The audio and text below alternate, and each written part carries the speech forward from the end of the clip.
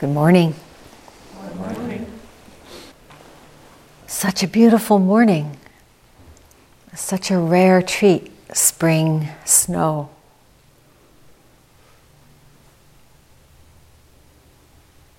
So I thought, let's go out.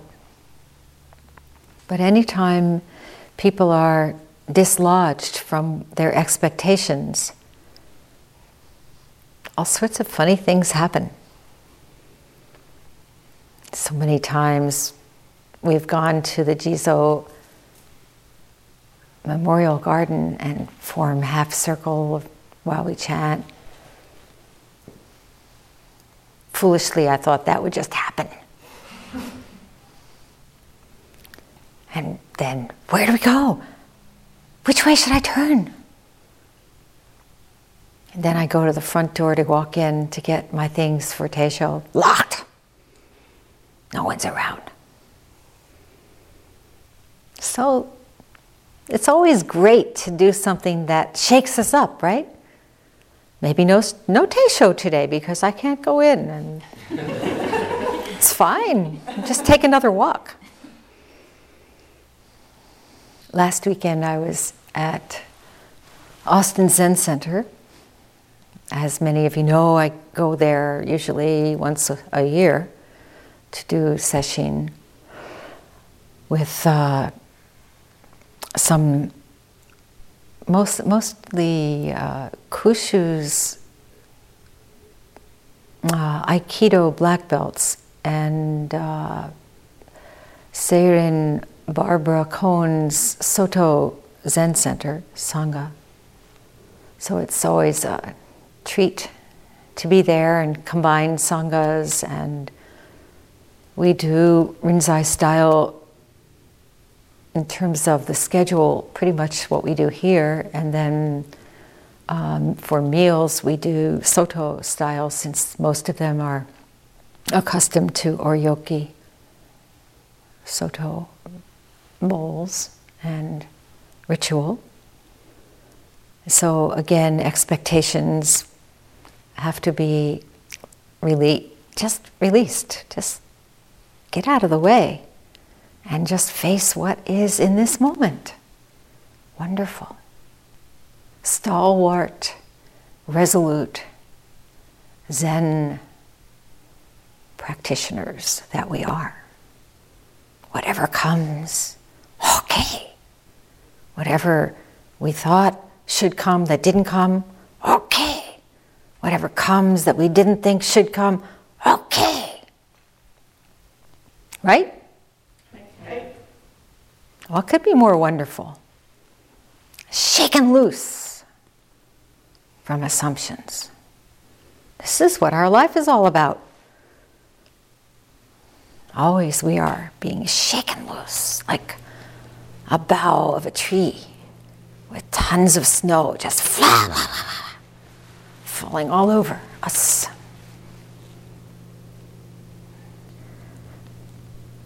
Around this time,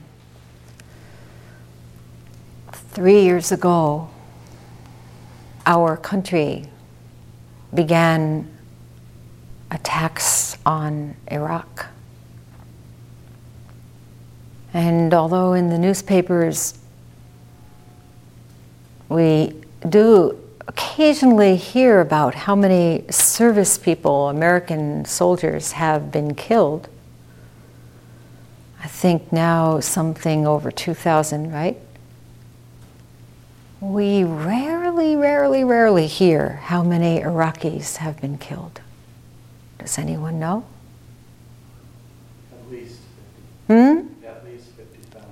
At least 50,000, and probably much higher.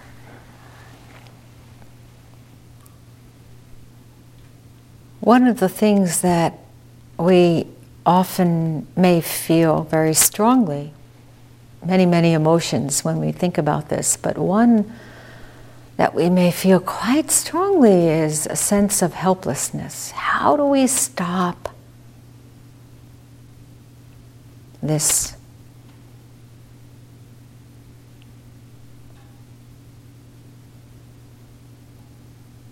unilateral aggression. And of course, I won't get into politics, okay? This is not about politics. Of course, from one point of view, there is some reason we're there. From another, it's unconscionable that we're there. But putting that aside, we are there. We are here. Our country is perpetuating this continuing violence. We use the words here and there, but as you know from your practice, there's no such thing, right? Here. There. Here. And we are responsible. So this helplessness feeling arises from a fundamental belief that we are separate. And of course, as separate individuals, we can't do a thing, right? As a being, an ego entity, a separated individuality. Here we are. There they are. And so this helplessness arises because we think, well, what can I do? Even if we impeach Bush, we've got Cheney. Bush is just a figurehead, as you probably have come to see. So what can we do? I know this sounds like politics. It's not politics. Rinzai said to his students,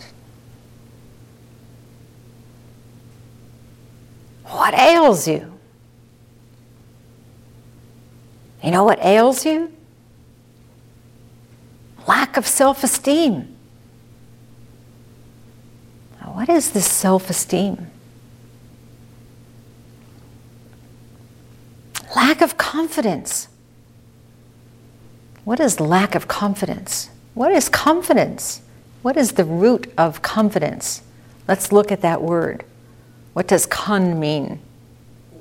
With. Fidence. What's that come from? Faithful. Faithful. Faithful, or what else?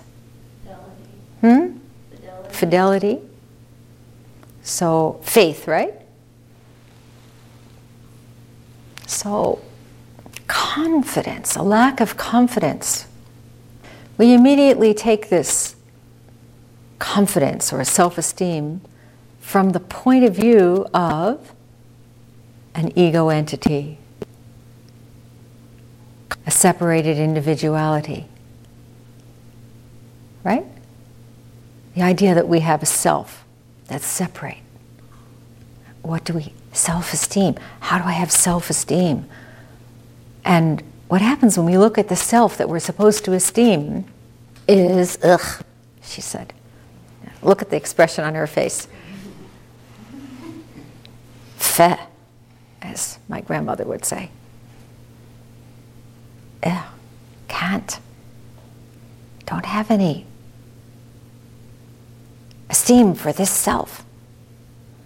And we don't often look at it, and maybe we don't look at it enough, as this problem of getting that self-nature is no nature. Self is all, right? All. Big self, capital S, is not separate from this disgusting small self that we have constructed. So when we have faith in self, nature, this is what self-esteem or confidence is all about. And how do we get it? Sounds good, right? How do we get it? Faith in mind, faith in self-nature, faith in truth, faith in this reality, faith in snowflakes. So of course when we think self, no, self-esteem, self, this terrible self that's always deficient and always making mistakes and always caught up in one form or another of obsession and addiction and whatever, you fill in the blanks. Always caught up in our own suffering. We think, this is my suffering. Something to hold on to, right? It's my suffering. Then, what? There's no con, right? No confidence. The only con there is the con game that we are perpetrating to try to shore up what we perceive as a self. Just the opposite of self-confidence, right? We get caught up in this con game of trying to present this empty husk that's long been outgrown, right? Long been outgrown. But we've come to identify it as the self. This shell, right? The shell that we have come to identify and therefore must reify and protect at all costs. This is a really funny thing that humans do. But when we see it clearly in our practice, this is what we're here to see. When we see it clearly, then rather than be overwhelmed by feelings like helplessness or yuckiness about the self that doesn't really exist, when we see it doesn't exist, it's just an old, outmoded thing we can let go, goodbye. Let it get swept off. Then we can sit in this confident way, connected with, never separate from, being one with. Therefore, to have trust in the fact that what is going on, so-called over there, and what is going on over here is not separate.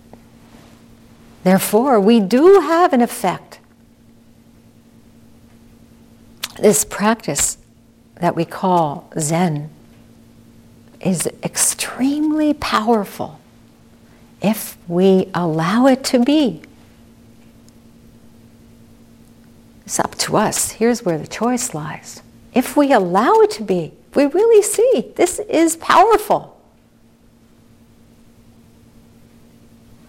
I was reading a recent issue of Mountain Record, and their 25th anniversary Zen Mountain Monastery is this year, and they had a number of interesting essays. One of them was an interview between one of their students and Robert Thurman.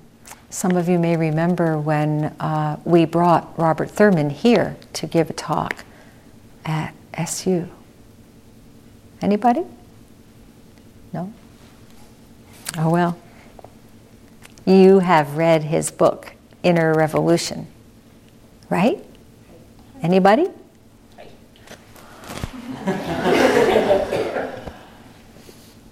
Anyway, Robert Thurman is a great Tibetologist who teaches at Columbia University and used to be a monk, Tibetan Buddhism.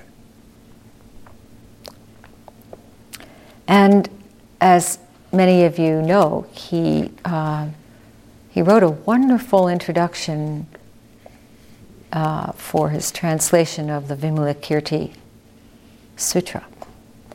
And in this interview, he speaks about how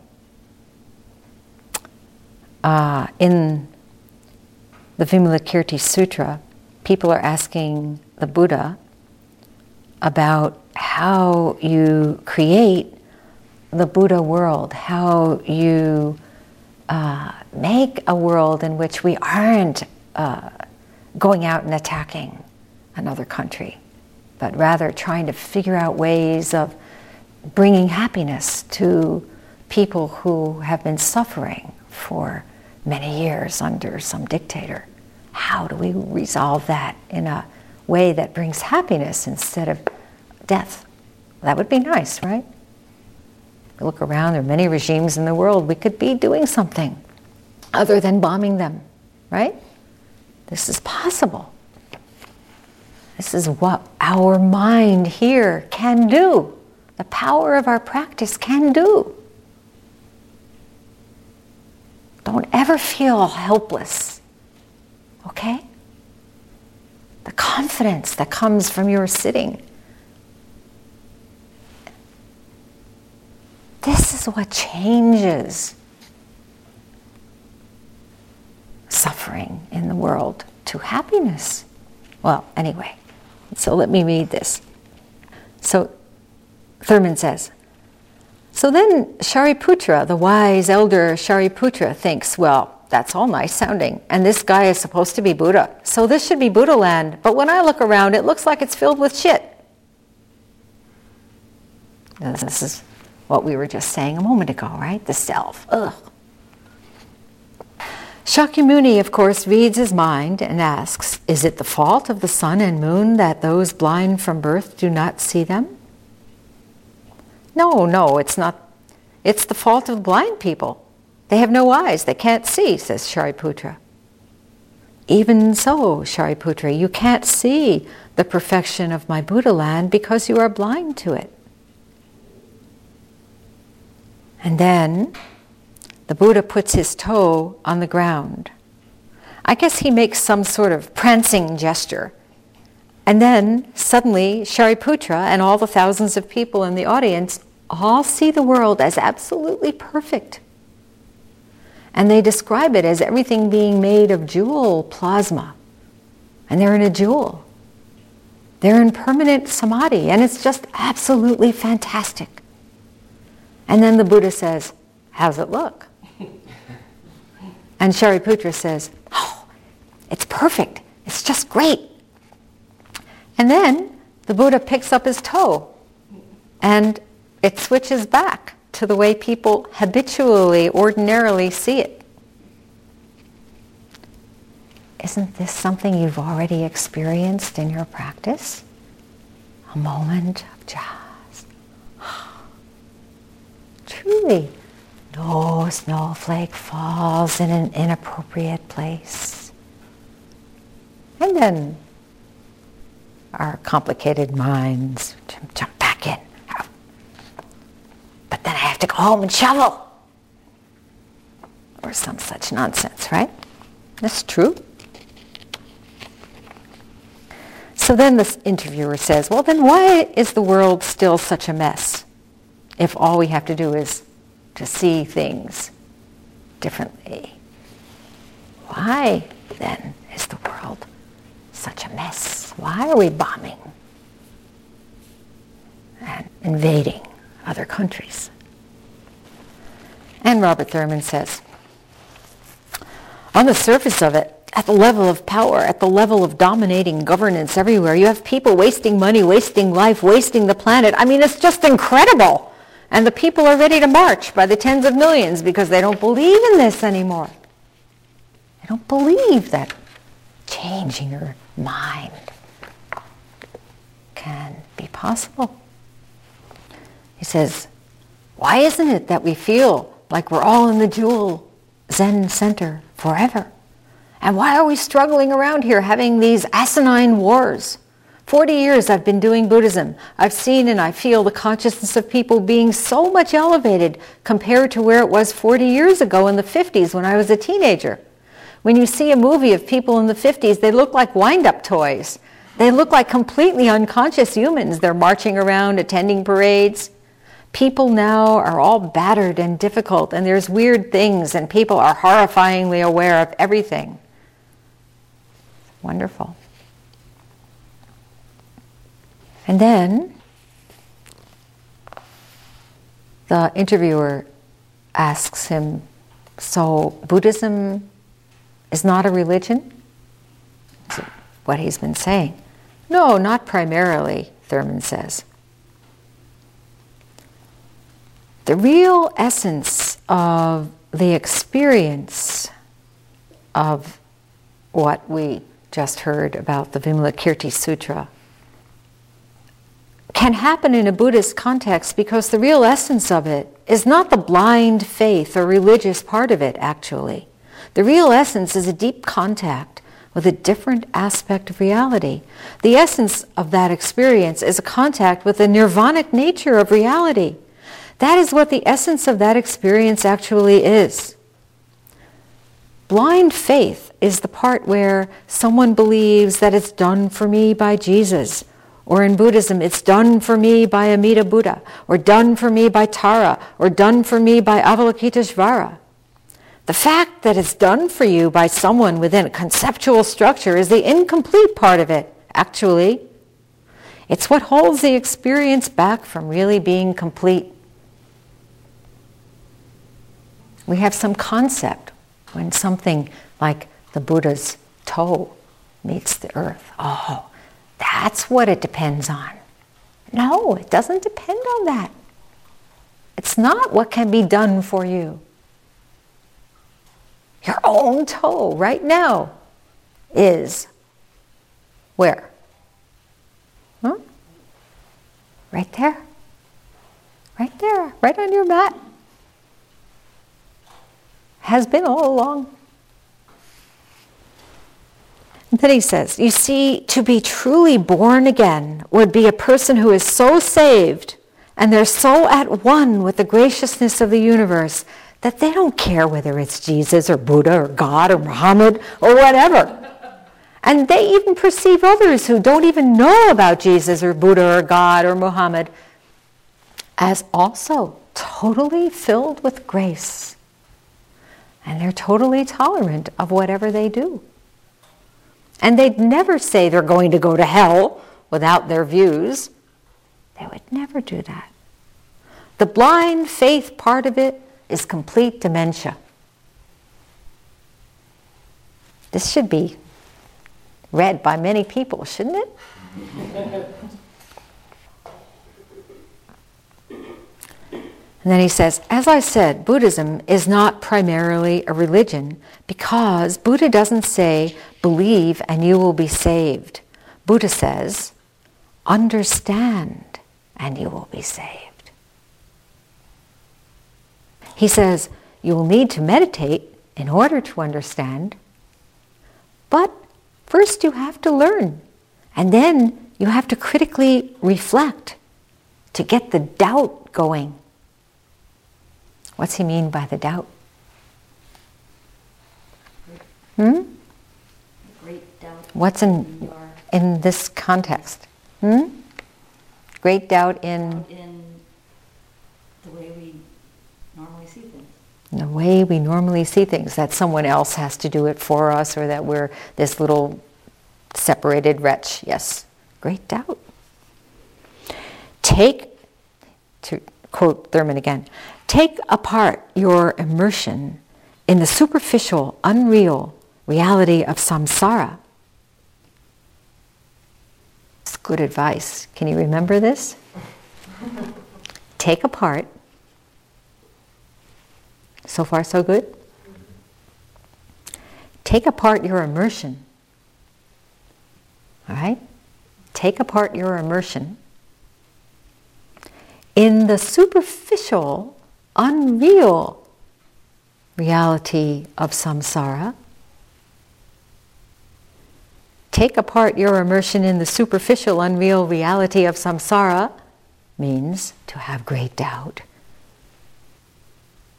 And then, just like in the Diamond Sutra, it says this, right? And then you will enter into supreme enlightenment. And Thurman says again, by your understanding, you will experience it because you will understand it. It's like a call to science. It's like an expression of faith by the Buddha in your intelligence, in human beings' intelligence. Okay, this is not blind faith. If you look, you will see. You will understand.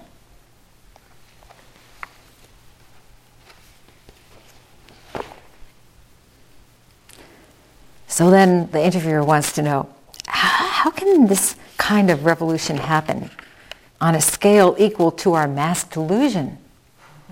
I'm sure you too have been wondering such a thing.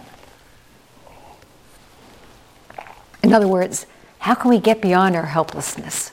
How can we really trust, really have confidence that seeing and understanding will indeed have vast implications?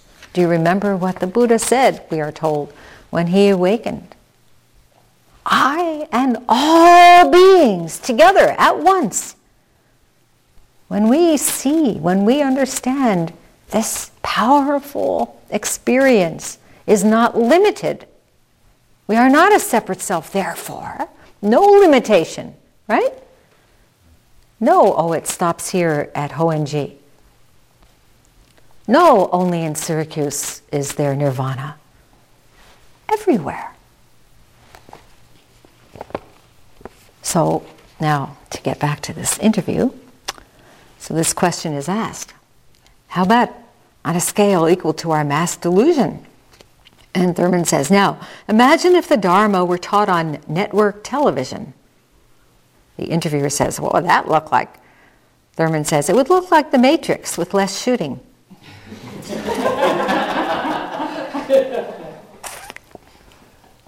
And then he talks about, PBS-style pedagogy, and, that's probably not going to go network because that's not going to be that interesting to people.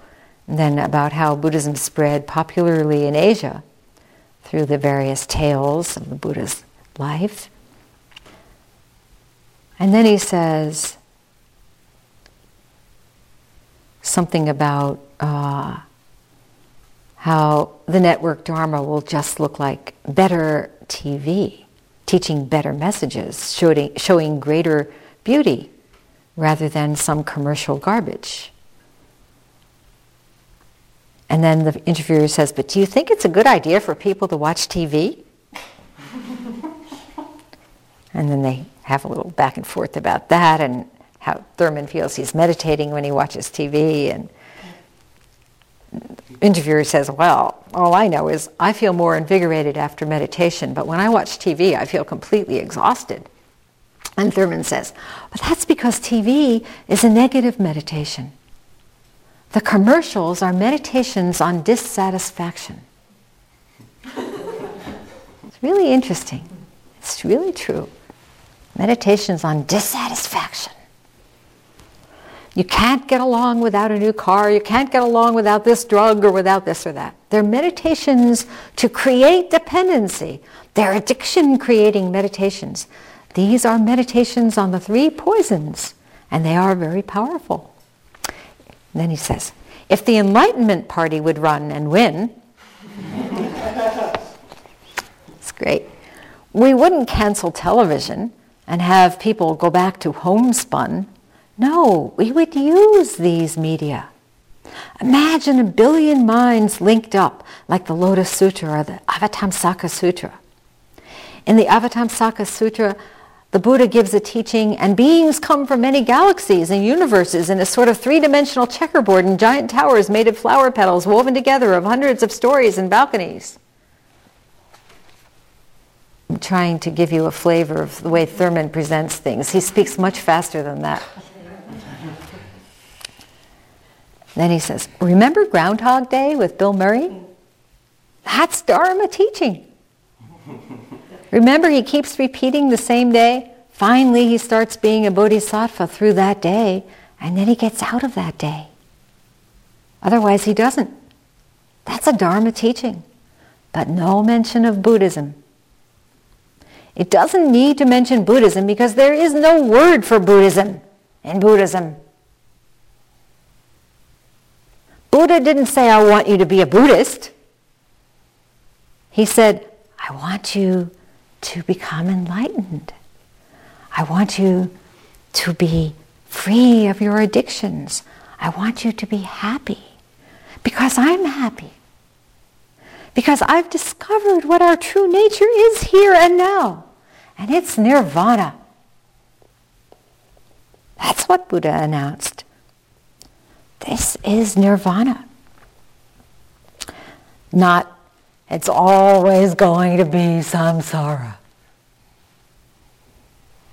He said, this is nirvana. And everyone is going to notice. And the last thing I'll read that Thurman says is, don't externalize your thing. Change yourself. Just change yourself. You could live in a bad situation and you'll be so happy. You won't care. Once you get better, then, of course, change the situation. Change the samsara. A bodhisattva doesn't simply accept other people's samsara. So, this is what we are doing here. Changing ourselves. So that at the very same time we are changing samsara. So that we know when we get there what to do. Turn left, turn right, stop,